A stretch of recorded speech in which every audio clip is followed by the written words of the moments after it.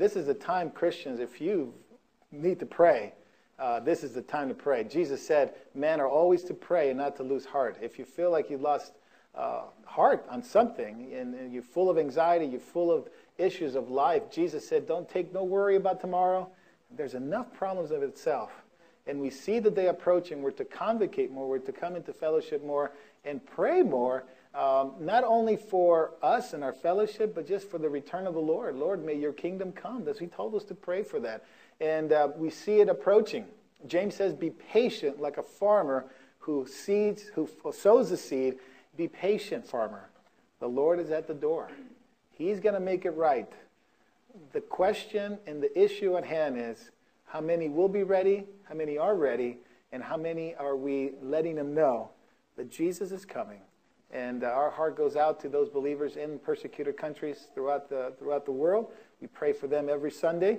We pray for what the Lord gives to us through you guys, the gifts and offerings that you give to the Lord. There's a box in the back that you can put it there as the Lord leads you to give. And we want to pray for that as well, that God will honor it. And we want to use that because there's so many needs in the persecuted world, so many needs for pastors and Bibles, and especially now. I mean, there are Christians all over the world dispersed. We pray for that and pray for our nation. There's some very important elections coming. There's some important things happening, and we cannot fall asleep. If the nation is the way it is because Christians have forgotten to pray and forgotten to be salt and light. So let's be salt and light, and let's ask the Lord for his power and strength. Lord Jesus, we come to you as a church, Lord, as a body of family of believers who are seeking you, Lord. We ask and pray for, Lord God, our brothers and sisters throughout the world that are being persecuted. Lord, it is a blessing disguised in difficulties, because you said, blessed are you if you suffer for my name's sake. So they persecuted the prophets in that same manner. Lord, we pray for them that they would be, Lord, not only encouraged, but they would be strengthened and they would be protected, Lord, from the evil that is in this world, Lord. We thank you, Lord God, that you protect us so many, and they have fled from one nation to another, Lord. But we do pray for the families who've lost loved ones and who've lost children and families, Lord, at the hand of this evil man. Lord, we ask you, Lord, that your retribution will come, Lord, in its due time. We know it's coming. We know it's written in your word, Lord, that you will not wink at these things, and that you will make sure, Lord, that your righteousness will be throughout the earth, Lord, when you come. So, Lord, I pray for our fellowship here that we would be faithful to pray for them. Thank you, Lord, for the offerings and receive, Lord God, today, that you would use it, Lord, as an aroma unto you, Lord God, that we give worship through that way. Not only our songs, our giving, our attitudes, our living, Lord, the study of your word. We offer that to you, Lord God, and may you use it, Lord. May it go, Lord, for the rewards that we will get in eternity, Lord. The souls of men who will be saved because we gave. Maybe we gave $1, maybe we gave $2. And that went to a missionary who shared the gospel in a village, and they came to Christ. So we don't know what's happening, but Lord, in eternity we'll know and we'll rejoice, Lord, with Abraham, Isaac, and Jacob. Lord, we'll be rejoicing at the fact, Lord God, that you save, that you are a God who saves and loves mankind. Well, Lord, we ask you today, as we partake of your word, that you give us your spirit to illuminate it, to understand it, and to apply it, Lord. Help us not to leave, Lord, today with the notion that we just came and heard some information, Lord, but we came and we've been challenged to change because, Lord, you want us to grow in the image of Jesus. In his name we pray. Amen. You take your seat and open up to Luke chapter 5. Luke chapter 5. As you're turning there, I'm going to take a step of faith right now. As I was sitting and worshiping the Lord gave me a passage to read. I don't get this much often, but I pray that it's for somebody today. And the Lord just reminded me, this is the cure for anxiety. This is the cure for anxiety. If it's for someone here or somebody watching or listening, it's just a scripture. May the Lord use it to minister to you. This is why I tell you, Jesus says, don't worry about your life, what you will eat, what you will drink, or about your body, what you will wear. Isn't life more than food, and the body more than clothing? Look at the birds that are in the sky. They don't sow, nor reap, nor gather into barns, yet your heavenly Father feeds them. Aren't you worth more than they are? Can any of you add a single cubit to your height by worrying? And why do you worry about your clothes? Learn about the wildflowers of the field, how they grow. They don't labor nor spin their thread. Yet I tell you, not even Solomon in all his splendor was adorned like this. If that's how God clothes the grass in the field, which are here today and then thrown into the furnace tomorrow, won't he do much more for you, you of little faith? So don't worry saying what we're going to eat or what we're going to drink or what we're going to wear. For idolaters, the Gentiles, the heathens, they eagerly seek these things. But your heavenly Father knows that you need them. But seek first the kingdom of God and his righteousness, and all these things shall be added unto you, shall be provided for you. Therefore, don't worry about tomorrow, because tomorrow will worry about itself. Each day has enough trouble of its own. That's what the Lord had given me as I was worshiping the Lord. And just one word came out of my mind is the cure for anxiety. Many people have anxieties today because they're worried about things that are coming or headed or they're in the midst of. The Lord wants to tell you, don't worry about them. He's got them. He's got the future in his hand. Remember the old song we used to sing when we were little kids? He's got the whole world in his hands. He's got the whole world in his hands. He's got the whole world in his hands. He's got the whole world in his hands. He knows what he's... Remember he used to sing, he's got Mark, he's got Gabby in his hands. He's got Roy and Carol in... Amen. You can put your name there. And that, he restores our soul. Doesn't it say that in Psalm 23? He restores our soul. How? By the Word of God. Take in Bible. Feed Bible in, worries go out. That's kind of how it goes on. Bible in, worries out. So we're back in Luke chapter 5. Sorry about that. I just had to be faithful and obedient to the Lord. I believe the Lord was telling me to do that. Let's read what it says. The call of Levi. Luke chapter 5, verse 27. After this, Jesus went out and saw a tax collector named Levi sitting at the tax office. And he said to him, "Follow me." So leaving everything behind, he got up and began to follow him. Then Levi hosted a great banquet for him at his house. Now there was a large crowd of tax collectors and others who were guests with them. But the Pharisees and their scribes were complaining to his disciples, "Why do you eat and drink with tax collectors and sinners?" Jesus replied to them, "The healthy don't need a doctor, but the sick do. I have not come to call the righteous, but sinners to repentance." A big, important part there. And where you are today, with the Lord, will put you in one of those categories. Okay? And then they said to him, "John's disciples fast often and say prayers, and those of the Pharisees do the same, but yours eat and drink." Jesus said to them, "You can't make the wedding guests fast while the groom is with them, can you? But the days will come when the groom will be taken away from them. Then they will fast in those days." He also told them a parable. "No one tears a patch from a new garment and puts it on an old garment. Otherwise, not only will he tear the new, but also the piece from the new garment will not match the old. And no one puts a new wine into old wineskins. Otherwise, the new wine will burst the skins, it'll spill, and the skins will be ruined. But the new wine should be put into fresh wineskins. And no one after drinking the old wine wants the new, because they say, the old is better." When we've been studying Luke, Luke is a fascinating gospel because there's so many things in Luke that are unique, are not found in any other gospels. Some of the same stories are there, but Luke adds on a dimension about Jesus that it's unique to the other gospels. John is very unique. If you study the Gospel of John, there's stories in there and there's accounts in there that are not found in any other gospel. But Luke is so detailed that if you just read Luke on its own, you realize this information is not in Mark or in Matthew. This information about Jesus is so unique. But we read the stories in Matthew and in Mark, and we know the stories then.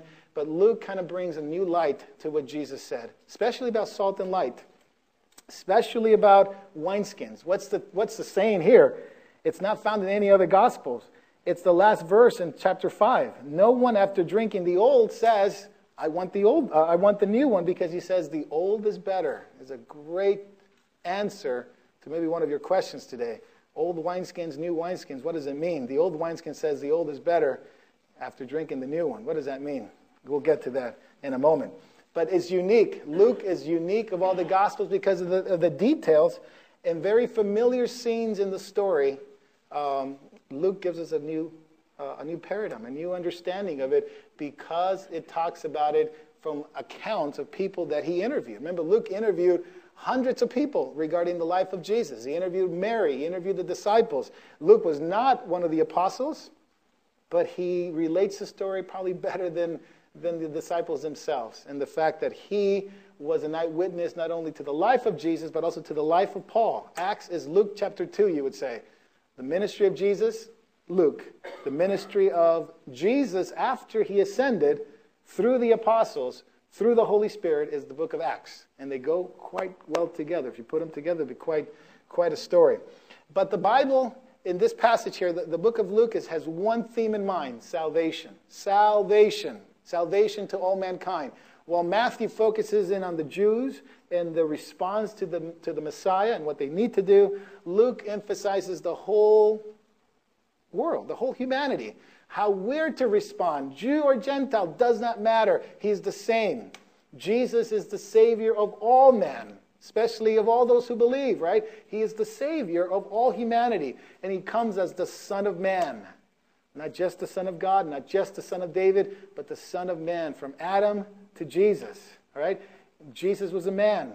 His genealogy proves it, without a doubt. He's also God. Genealogy proves it. He is God incarnate. But Luke has a unique thing. He looks at sinners.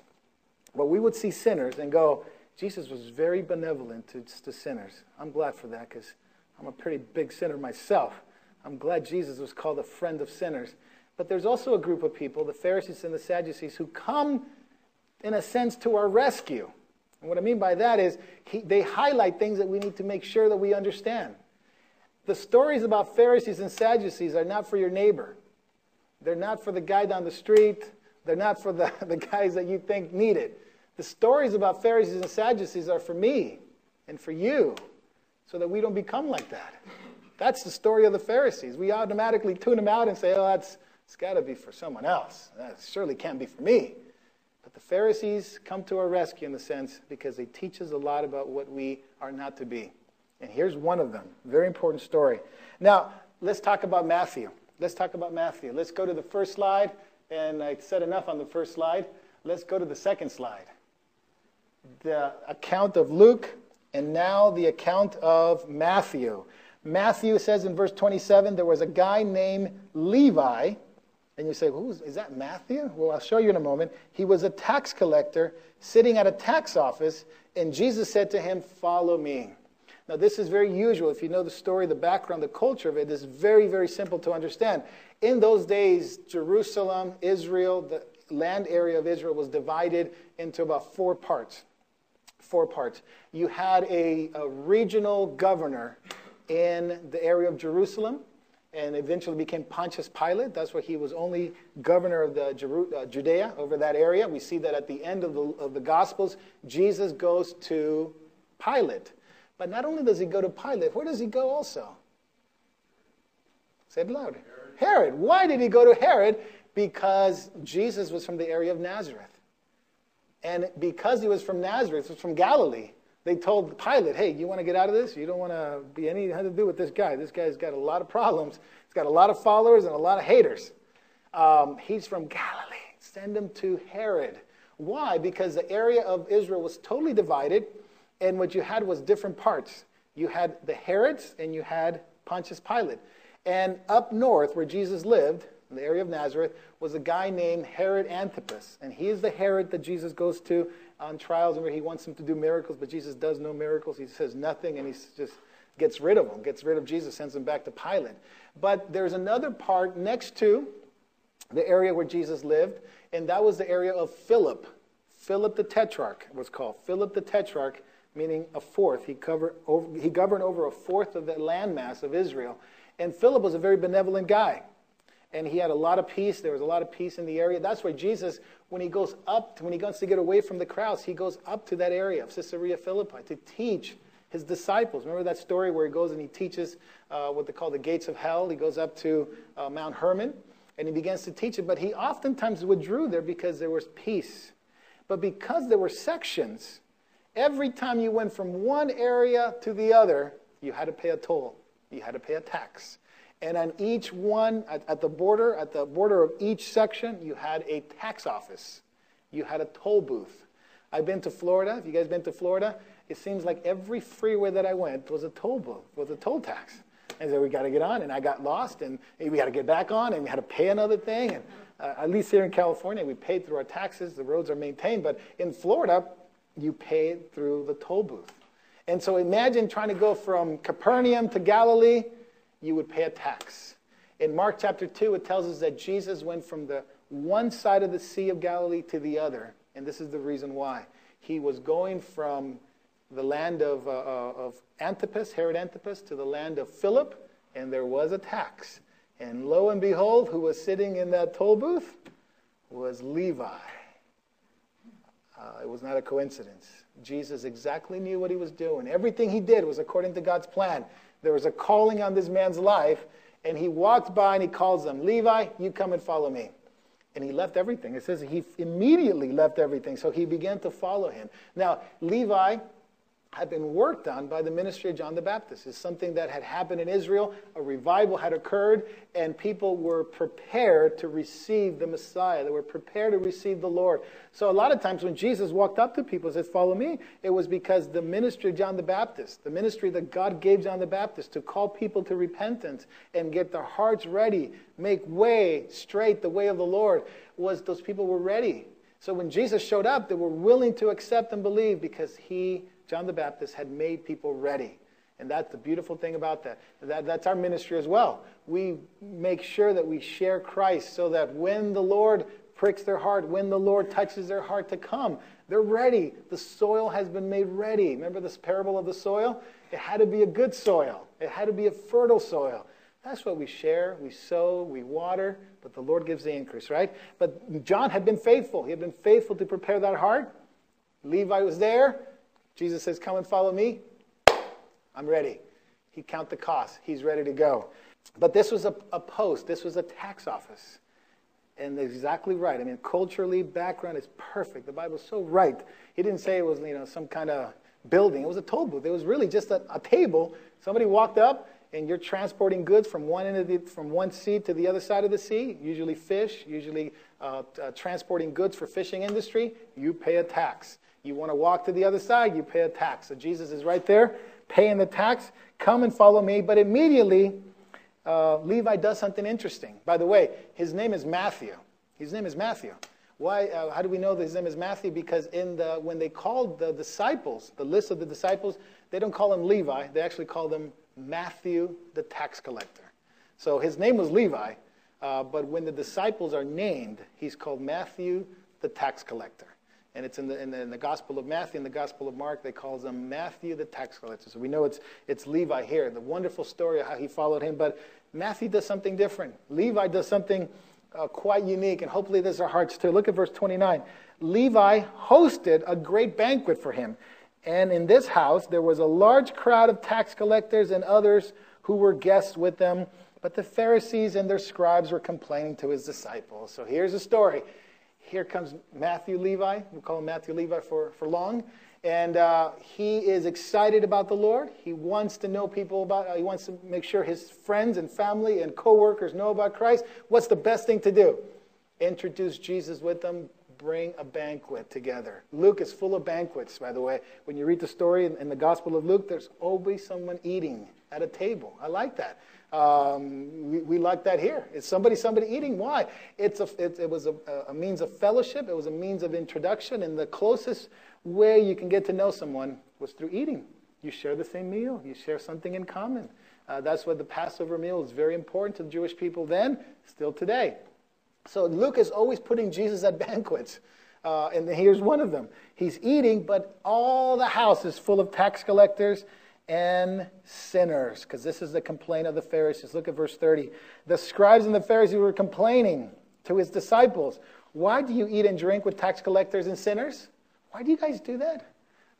Now, the word sinner there has to do with immoral people.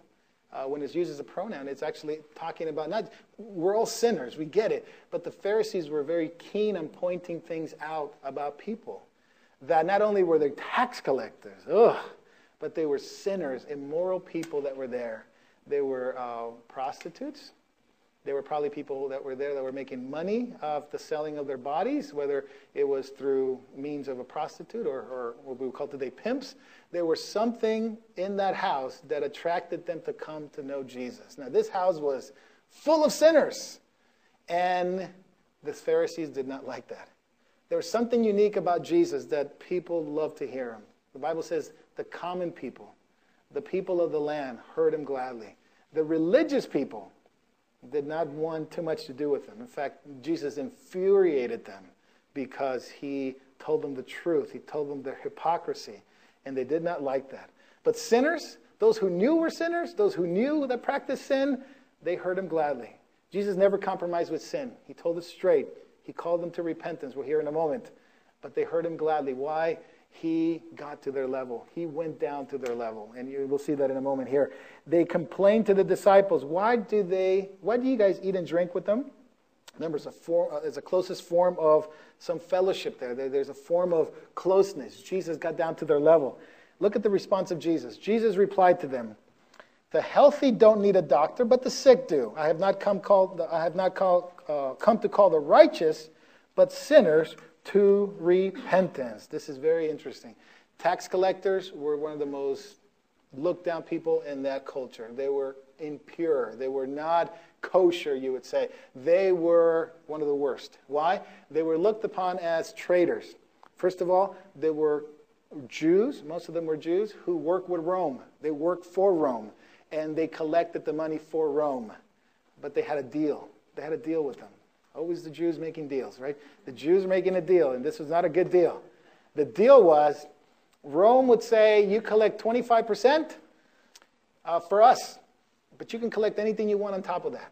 As long as we get our 25%, we don't care what you collect. You can collect 50, and we don't care. As long as you give us our 25, you can get whatever you want on top of that. And they did. Oh, and they did. And the people knew it. And so while they had to pay it because they had the authority of Rome, the people were furious at the tax collectors. Not only because they were traitors, seen as traitors, but they were also had no scruples. They would tax the people very heavily.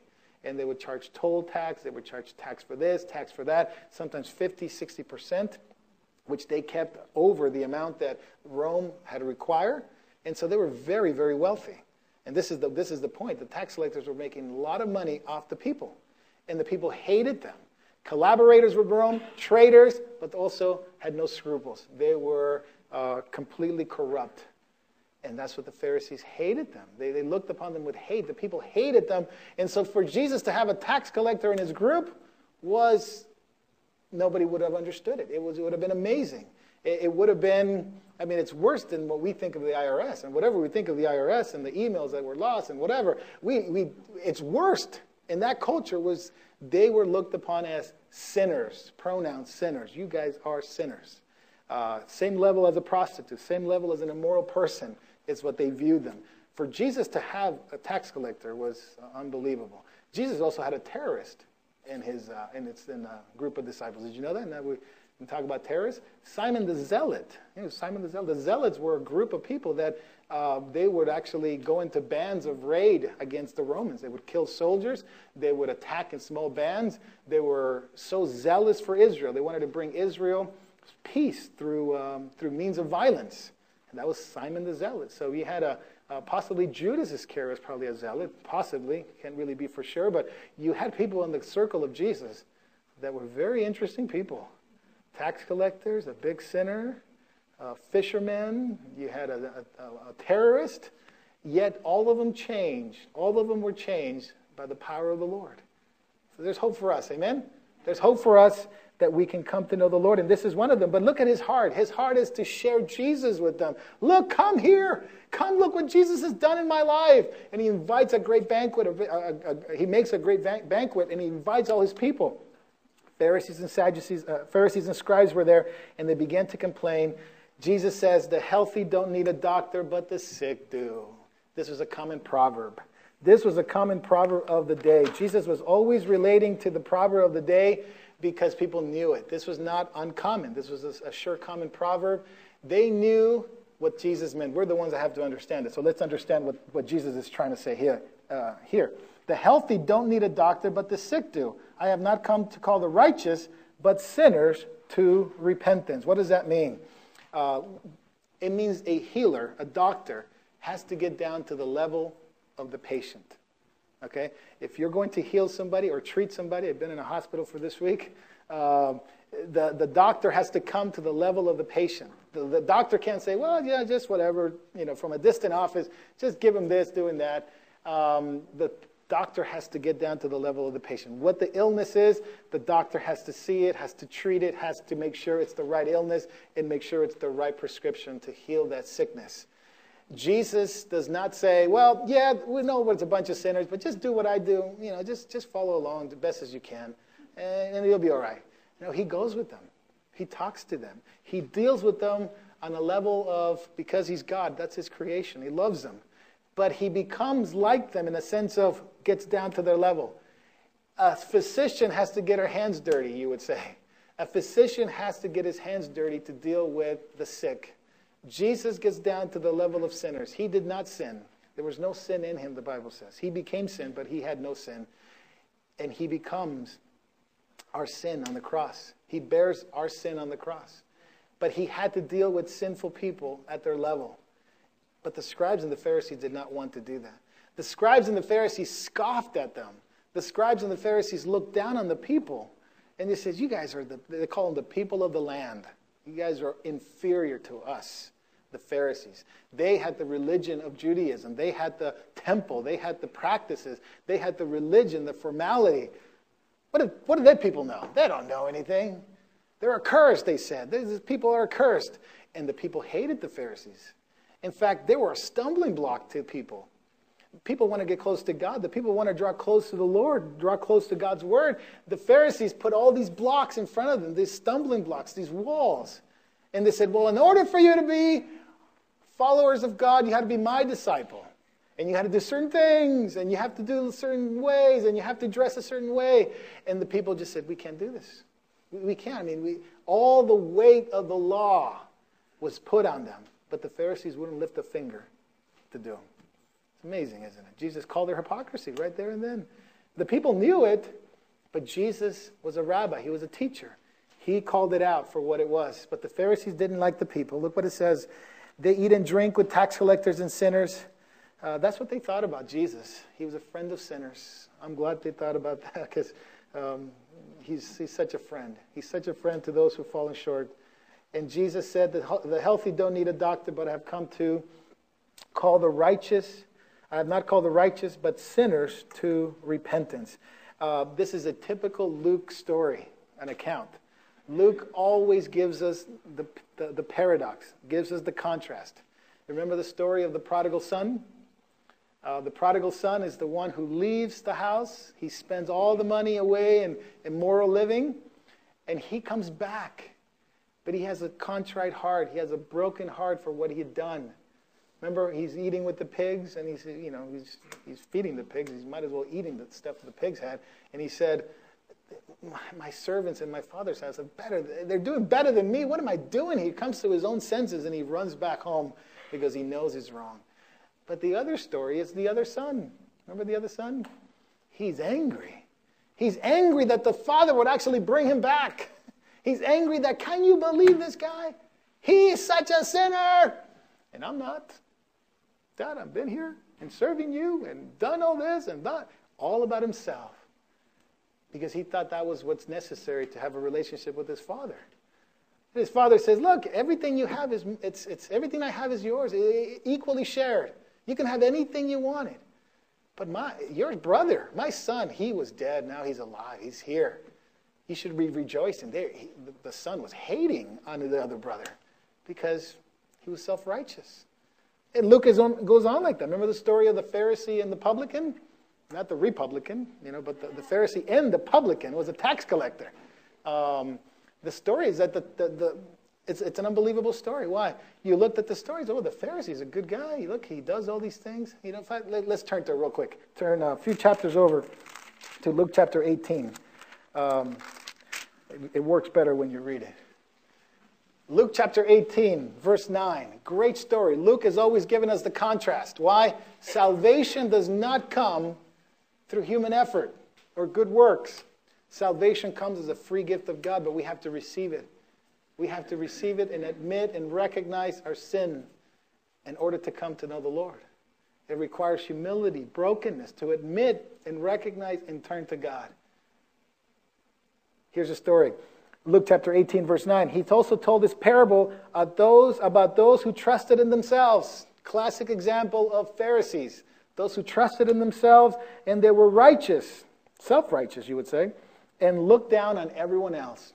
That sentence covers what a Pharisee is to a certain degree. The Pharisees also didn't have a value for the Word of God. They changed it, and they made it more of laws of men instead of the Word of God. But in this case, this is what those who trusted in themselves and looked down on everyone else. Verse 10, 2 men went up to the temple to pray. One was a Pharisee and one was a tax collector. The Pharisee took a stand and was praying like this. God, I thank you, I'm not like other men. Yes, God, I'm here. I know heaven's been waiting for my prayer. That's my addition, but that's how I see him. I thank you I'm not like other people. Greedy, unrighteous, adulterous, or even like this guy right here, this tax collector guy. I fast twice a week, and I give 1/10 of everything I get. There's a document, there's a book. It's called the Didache. It's an early Christian writing. It explains a lot of what Christians believe and a lot of what the Pharisees believed. It basically explains the culture of the time of Jesus. And in this book, there's that talks about the Pharisees, what they did and how they did things. And they fasted twice a week, it says here. But they also gave 1/10 of everything they had, and including everything. We're talking about from salt to pepper to cumin to your favorite recipes of condiments. They gave 1/10 of everything they owned. It was amazing. They were so right and so righteous according to the law, they become self-righteous. And they had no room for God because they themselves were the law unto themselves. And look what it says here. But the tax collector, standing afar off, not even raising his eyes to heaven, but striking on his chest, said, God, be merciful to me, a sinner. I like this other translation that says, God, turn your wrath from me, a sinner. You can get the same translation out of that. Be merciful to me, a sinner. Turn your wrath from me, a sinner. Beautiful, isn't it? Not coming with his own, not coming what I've done, what I did, who I am, what position I hold. But Lord, I am a sinner in need of your mercy. Please don't pour your wrath on me. I know I've sinned and I deserve it, but I know you're a merciful God. Please be merciful to me. And look what Jesus says. I tell you this. This one went down to his house justified. Talking about the tax collector. Rather than the other. Because everyone who exalts himself will be humble, but the one who humbles himself will be exalted. Those who are last will be first. Those who are first will be last. Those who think they're the closest to the kingdom, but have never entered in, are actually the furthest from the kingdom. Oh, Pastor, how does that work again? I'll say it again. Those who are close to the kingdom, but they don't enter in, are the furthest from the kingdom. Those who are far from the kingdom, but enter in, are the closest to the kingdom. I lose you guys? No? Okay.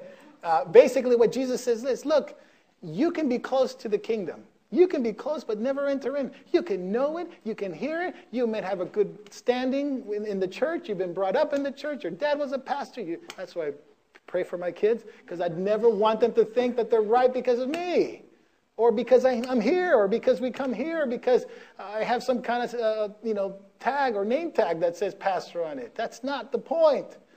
The point is we all need to come in through the same way.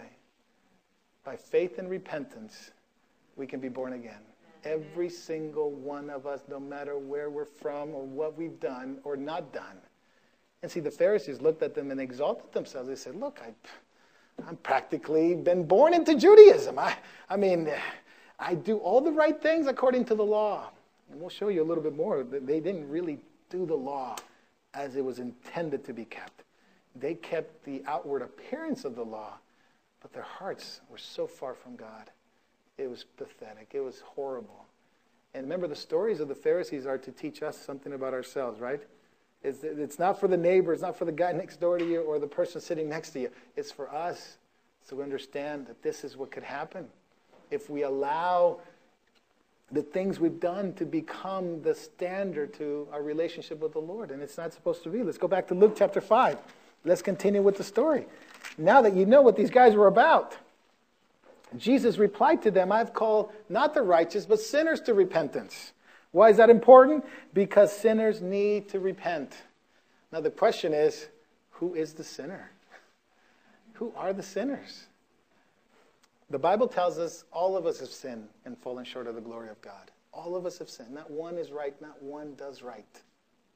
That means every single one have done. Now, that to you may seem like, oh yes, I know it, I realize it. Maybe like the tax collector in Luke chapter 18, you realize, Lord, I'm a sinner, turn your wrath from me.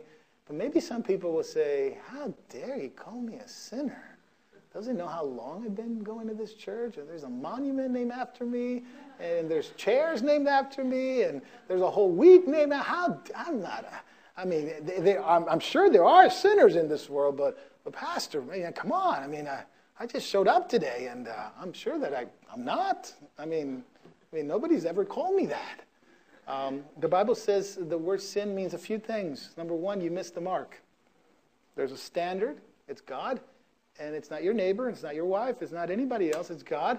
And that standard of behavior and righteousness, you've fallen short of it. You missed it. It's like an archer who misses a bullseye. Missed the bullseye. Called a sinner. Called somebody that misses the mark. The Bible also calls sinners those who inherited a sinful nature. A sinful nature from our parents, who they got from their parents, to their parents, to their parents, back to Adam. Meaning that we are bent toward disobedience to God. Inherently, we tend to behave the opposite than what God wants us to do. You say, speed limit 65? I bet you here there are people who've gone 66, right? Or if speed limit says 75, I'm sure somebody's gone here 78. And you don't mind because, hey, who's the government tell me to go 65. Come on. The flow of traffic, and I got to get to church at some point. Hey, come on. And we have a behavior toward laws that challenges. We like to challenge the laws. We like to challenge any kind of posting because who's to say? And so if God, when I was 20, before I came to know the Lord, I would challenge the same thing. Who's got to tell me who I should live with or who should I not live with? Who's got to tell me if I could tell this story or that story or be with this person or that with? Who's God? I almost sounded like Pharaoh. Who's this God? Moses, God did not deal with me in his wrath and anger. He could have, but he didn't, thank God. But we challenge God as our nature, right? We see our kids, and I see my kids, and I go, oh man, this one behaves like mom, and it's oh how cool, it's cool, and it's like you see some good traits of the parent, but then I see my kids, and they behave like me, and I go, who are these kids? Whose dad is their kid? Who is their dad? Where do they get that from? No.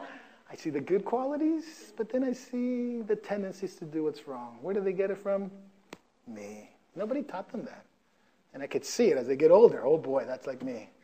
Or mostly like my wife. But anyway, that's who we are. We inherit from our parents our nature. David said, from sin, in sin my mother conceived me. Now it doesn't say that he was conceived in sin, like some kind of, mom had some kind of rendezvous and he was born. He was talking about in the sinful nature of humanity, he was conceived with all the aspects of sin that we all have. David had recognized that all the aspects of sin nature was in him since birth. We all come from that way. And so the recognition of a sinner is to say, Lord, not only do I behave sinfully, but I have a nature in me that behaves sinfully. I am a sinner because I sin because I'm a sinner. I literally sin and miss God's mark and standard because I've fallen short. We're not perfect. That's really what the word means. And Jesus said that's a sinner who recognizes it. Okay? He's called those to repentance.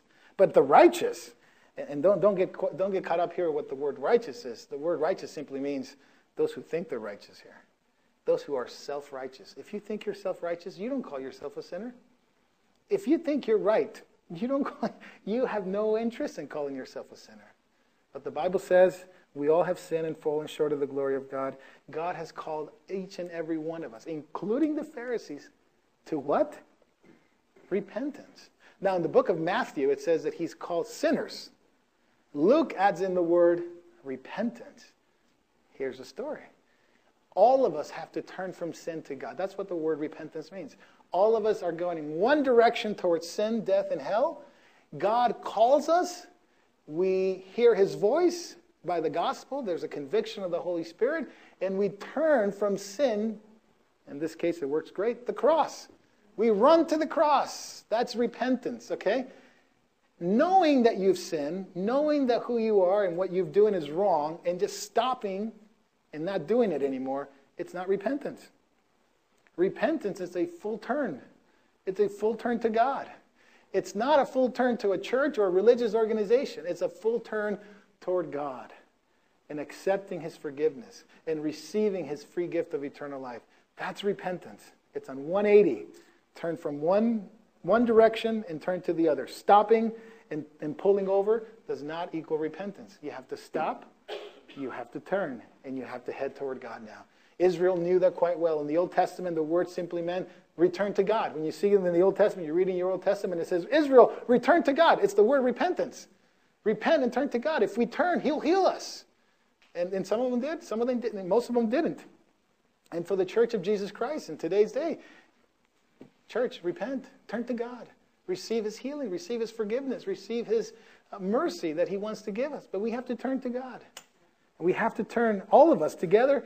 That's called a revival, isn't it? If all of us turn together, it's called a revival when the church goes back to its first love. That's the change that needs to happen in every one of us.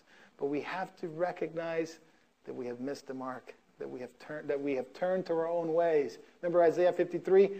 All of us like sheep have gone astray, each one to his own way. I believe this, I believe that, I believe the other. Who's to say, who's right? But God laid on him the iniquity of us all. God laid on Jesus all of our sin and faults. That's the beauty of the gospel. Now, the gospel is calling sinners to repentance. That's the key. Now, people have tried to leave the word repentance out to saying, well, if we don't say it, it might be nice. It sounds nice to people. They may accept it. The fact of the matter is, if people don't repent, he's not coming in. That's the point. You can change it all you want. But if people don't turn from sin, Jesus is not coming in. And it doesn't matter how you change it or how you use it. Just tell them that they need to turn to God. You know, in repentance, it's a full change. It's a change of thinking, a change of behavior, a philosophy of life that it's changed, it's different. It involves thinking, yes, a different thinking. It involves behavior, yes. I stopped smoking this, I stopped sleeping around, I stopped doing those things. It's a change. And if we're willing to repent, he's coming in. If we don't repent, you can come to church all you want, but he's not coming in. And that's what Jesus makes that emphatic. I call sinners to repentance. What? The Pharisees said, I'm glad you're talking to those guys. They need repentance. I've not called the righteous. That's right. We don't need Jesus. We have our religion. We have our form of doing things. We have our formalities. We have our structure. Let's keep reading. Verse 33. Then they said to Jesus, John's disciples fast and often say prayers, and those of the Pharisees do the same, but yours eat and drink. What's the point? What's up with that? Jesus said to them, you can't make the wedding guests fast while the groom is with them, can you? But the days will come when the groom will be taken away from them, and then they will fast in those days. All of a sudden, the question about fasting and praying. They come to Jesus and look, John's disciples fast and they pray often. The Pharisees fast, disciples pray and they fast and they pray often. But yours just eat and drink. He says, look, as long as the bridegroom's here, they don't need to do that. Jesus is the bridegroom. The Bible says Jesus, it's the full picture of the bridegroom. We had a wedding this Friday. It was a beautiful wedding, right, Rick? Amen. And Rick was the bridegroom. He was the husband. He was the one that was standing there, the picture of Jesus, right? The bride, where's the bride? She's back there. Okay, Maria, we say hi. There's the bride, and the Bible tells us it's a mystery. Christ and the church, the bride and the bridegroom, right? As long as Jesus is with them, there's no need to be in sorrow. There's no need to mourn. Jesus was with them. It was joy. It was a time of rejoicing. But there comes a time, look what it says, when he will be taken away from them. That's the cross. That's the death. That's the resurrection. That's when he's taken away from them. Then they will fast and they will pray. When Jesus ascends and he's taken away from us in a sense of his physical presence, then we need to fast and then we need to pray. That was the point. Now, should we fast and should we pray? Absolutely. Jesus said, when you fast, when you pray, don't act like the Pharisees. Don't act like them, that they make it a show. They make it about themselves. They make it a point to tell everybody that they're fasting and they're praying and they turn their faces and they go, oh, I'm fasting. Isn't the Lord so awesome? He put this burden on me and I can't stand. Oh, brother, pray for me. I'm fasting again. And I will fast tomorrow again. And they make this show. And you know what? In the times of Jesus, it was the same. They would just, they'll be walking along, and then they'll all of a sudden, it's time to pray, and they would just lay out on the floor, and then they would just, oh, Lord, and then you couldn't touch them, otherwise, they would become unclean, and they would make it a spectacle. Oh, look how righteous they are. He prays. Oh, man, he fasts. How many times he fasted this week? He said it was 5 times. It was a show. Jesus says, when you fast, just go to your prayer closet and fast, and don't tell anybody. Because God knows. And he knows in secret. And he who knows in secret will reward you openly. So don't tell anybody. Just fast and pray. The important thing is to fast and to pray. And emphasize the word fast and pray. It's not just fasting or a diet or some kind of fad. It's fasting and praying. Why do we have to fast and pray? Is it a mandate? Is it some kind of how many days? Is it regulation? Mankind is always looking for that. We're always looking for it. Is it 3? Is it 4? How close do I get to that part until I start doing this? And we like formulas. We like postings and things on it. But the Bible says there's only one day in the Old Testament that it was necessary, commanded by God to fast. Anybody know what that day was? One day in the Old Testament, commanded by God to fast. It was a day of atonement. It was a day of Yom Kippur. It was the only day commanded by God to fast. Now, they're to do it. The Jews did it often, but it was only commanded by God one time to fast. It was the Day of Atonement. So do we need to do it at all? Yes. Now, fasting has to do with pulling aside or pushing away the carnal appetites, the normal appetites of our lives, and submitting it to the Lord and say, Lord, you are more important than even food. I'm going to seek you. And there's no one or nothing more important than you. Okay, that's what fasting is about. That's what we can combine it with prayer. It's fasting and praying together. Why? Because it's not just denying yourself food. I could deny myself food because I forget to eat. Get up in the morning, you got to go, you got to rush, late lunch or early meeting or whatever it may be, you forget. But when you fast and when you pray, you're seeking the Lord and you say, Lord, this is worth more than food. This is better than a roast beef sandwich for lunch. It's getting close to lunchtime, so I know I'm going to be hitting home here in a minute. But, this is more important than food, than jewels, than gold. Seriously, guys, this is more important than anything you have in your life.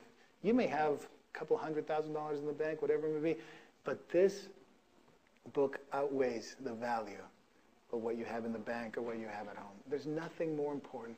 So how much more important, or how much more time should we need to spend seeking the Lord, being in His Word, if that's the most important thing we have in our lives? If this is the most valuable thing we have, why do we neglect it so much? Sometimes our priorities are really kind of messed up. But fasting and praying brings us back to that point. Lord, there's no one more important than you. Nothing more important than you. Even my appetite, which is not bad. It's not an evil thing. Fleshly appetites are actually okay. If you're hungry, eat. But when you seek the Lord, when you set your face to seek the Lord, whether it's direction, whether it's maybe just praying for someone that needs to be saved, and you're praying, Lord, I want to fast and pray for this person that needs to be saved. Whether it's praying for someone, salvation, your own direction, things about life and ministry and the direction God wants you to go, I encourage you to fast and to pray. Jesus never said don't do it. He says when you do it. He didn't say how many times you do it. He says when you do it. That's why we don't regulate it. Because it says the Lord moves you to fast and to pray. Should we? Yes. How many times? You ask the Lord how many times you should do it. You seek the Lord. And the importance of the Lord in your life will determine fasting and praying. That's how we determine it. But there's nobody here that says legislate it. It's just to say we should do it. Now let's finish this part of the story. Last few verses. Verse 36, he told a parable to them. No one tears a patch from their garment and puts it on the old garment. Otherwise, not only one, he will tear the new one, but also the piece from the new garment will not match the old. And no one puts new wine into old wineskins. Otherwise, the new wine will burst the skins and will spill, and the skins will be ruined.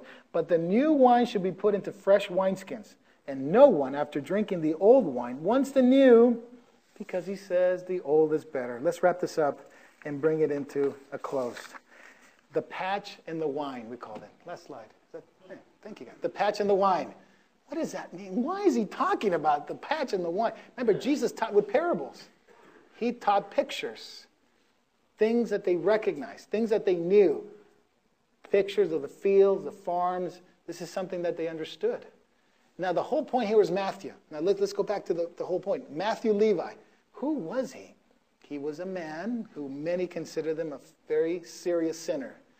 But when the gospel came, what did he do with it? Opened it, received it. It was his own. He was saved. He began to proclaim the good news to those around him. Got it? That's the point. Now, based on that point, then the parables make sense. The Pharisees were the ones who had the religion, who had the form of godliness, who had the form of religion. Paul says there'll be people like that, especially in the last days, who have a form of religion but will deny the power, will deny really the power that God wants to do in our lives. What's the power? It's the gospel. The new wine here is the gospel. The new wine is the gospel. The wineskins are people who receive it, who are willing to receive it. New wineskins. What are the old... basically, it's the garment. It's the garment. Why and who are the Pharisees then? The Pharisees are the old wineskins. When the gospel came to their ears, they said, oh no, we don't need it. They would say, the old one is better. Verse 39. The old one is better. Why? They had set themselves up in a form of religion, in their structure, in legalism, to the degree that they had no room for God. It's not that they didn't know the scriptures. Oh, they knew it. In fact, when you talk about the Gospels and you read the stories, many times Jesus is talking parables and teaching from the Old Testament, and it's the disciples who don't get it. Jesus has to explain it to them. Look, guys, come here. This is what it means. Okay, go read it. Okay, got it? Okay, good. The Pharisees knew it. The Pharisees knew that what Jesus was saying was true, but he was also referring it to them. They got mad at him because he was pointing their hypocrisy out. But they understood him perfectly. It's not that the Pharisees didn't know. It's that they were not willing to accept the new wineskin, the new wine. The new wine is the gospel, empowered by the Holy Spirit. It's a spiritual life. It's the life of the Spirit that God wants to give us. It's not an old form of godliness with no power. It is the life of the Spirit. It is the gospel of Jesus Christ that changes us, that transforms us, that makes us born again by the power of the Holy Spirit to live a life that pleases God through the Spirit. It's no longer through the efforts of man. Remember, the old covenant, Jeremiah says, was in tablets of stone. Okay, this is stones here. Tablets of stone. You see it? Got it? Okay. The reason why it was in stones was because it symbolizes that it was standard, it was there, but also that the law would also kill you. What do you mean, kill us? Well, what would happen if you broke the first commandment? What would happen if you had an image of a god and you began to worship it?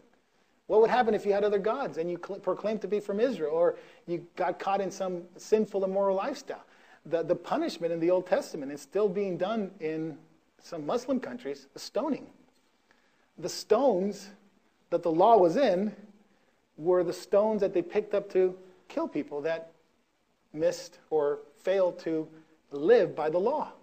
Still done today. You see Muslim countries, when a woman's caught in adultery, they stone her to death.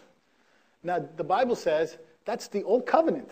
The old covenant, when you did not meet the standard, the sin had to be dealt with. And the sin was death. That's what the Bible says. The wages of sin is death. The same law that was in stones inflicted death. Literally inflicted death. But the Bible says the new covenant, the life of the Spirit, the gospel, it doesn't kill you that way. It brings life. It actually causes you to be born again. The law kills because you did not meet the standard. It literally killed you, but eternally, you did not meet the standard, you were eternally lost. The new covenant comes in, and it brings life. You accept it, you believe it, you're born again, you have a life of the Spirit now. Is the law still there? Yeah. Can you meet the law and the standards? By the spiritual life, by the grace of God, you're able to meet God's standard because Christ died for you. And he paid the penalty for that sin that you committed. That's how we meet the standard. The Bible says in the book of Romans that through love you fulfill the law. Like, well, what do you mean by that? Well, it's the love of Christ. It's the love of Jesus. It's the life of the Spirit that we're walking in that we can fulfill God's standard for us. Do we sin? Yes. Do we fall short? Absolutely. But it's no longer death by the law. It is now life of the Spirit. The Pharisees had the old wineskin. They were the old wineskin. They were the wineskin that had the formality, the structure, the regulations of Judaism. They could not handle the new covenant. They couldn't handle the life of the Spirit. And so when the life of the Spirit came, they rejected it. They said, the old one's better. And they died in their sins, as Jesus would say. But the new one, the new wineskin, those who can accept it, who is the new wineskin? The picture here, Matthew. Those who can accept it and believe it, there'll be life-transforming power. That not only are you going to have the wineskin, the wine, the new wine, but you'll be able to share it with those who are around you. That's the point. The point is the Pharisees would not go to the ends of the earth to bring salvation to people. They would get stuck in their own religious ways. They got stuck in their own pharisaical ways. Oh, what a danger that is to every single one of us. And I'll leave you with this. We would actually say, Pastor, I want to be the new wineskin. I think we'll all agree to that. In fact, if we say that we're old wineskin, then we'll burst. Because it says when the new wine comes, it's going to burst. I hope nobody here wants to burst. But all of us wants to have the new wine. All of us want to be the new wineskin. The story in Christianity is very much the same as in Judaism. The churches, structures, we have things, regulations that have very much look like old Judaism. To the degree that Paul said that there's a form of godliness that will be at the end of days, before Jesus comes, there'll be a form of godliness among people, a form of religion. They'll have not heard about the Holy Spirit's life-transforming power. They will just think that it's just rules and regulations and live like the old covenant. But in reality, the new wine has come.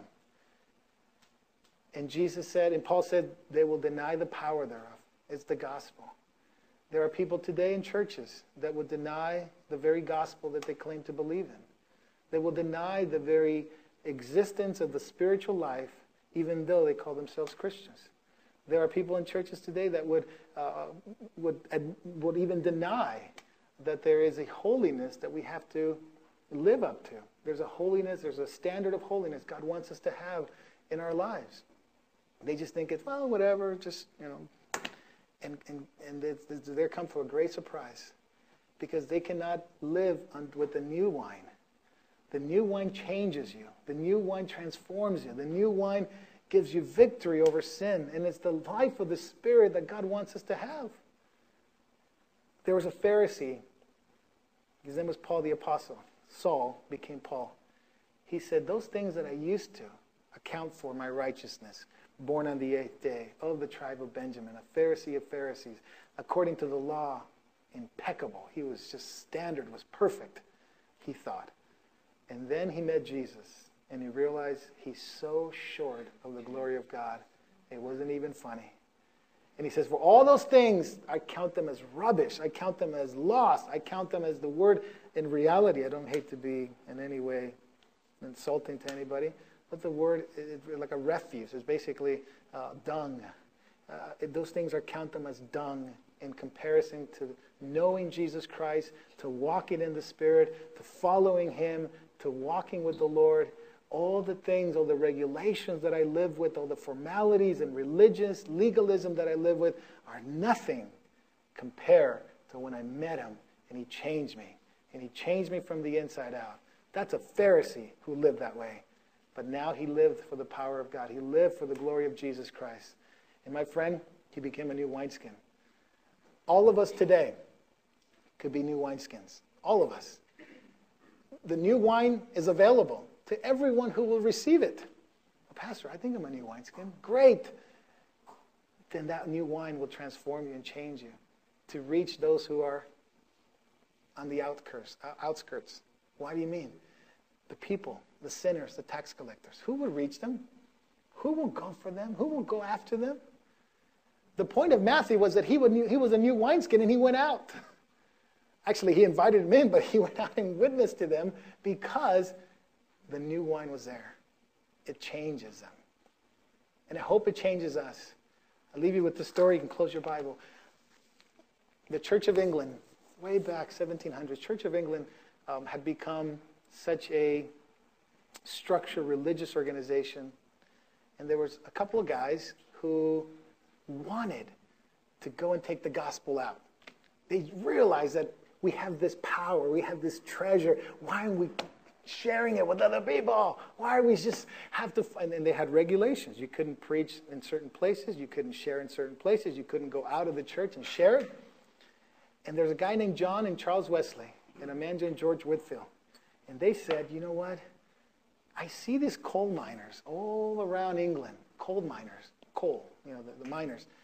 Nobody's talking to them. Nobody's sharing the news with them. And the Church of England said, well, we have our laws and we can't share in certain places. And that's one of them because they're kind of on the outskirts. They're born on the other side of the tracks.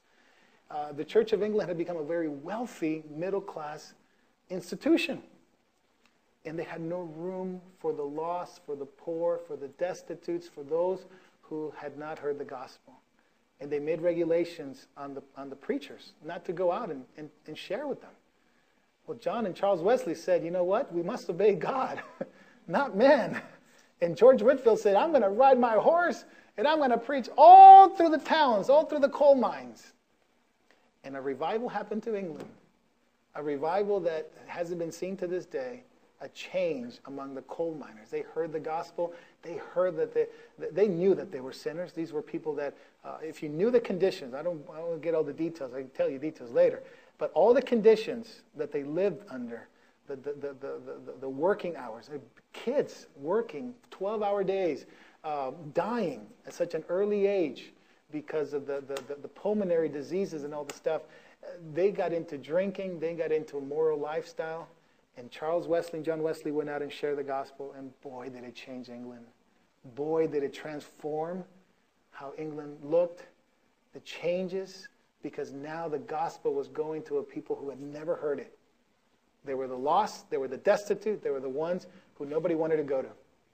I'm praying today, because in our nation, there are people like that. There are people who are destitute, lost, have no way. They're basically outcasts. Nobody wants to go to them. Who are they?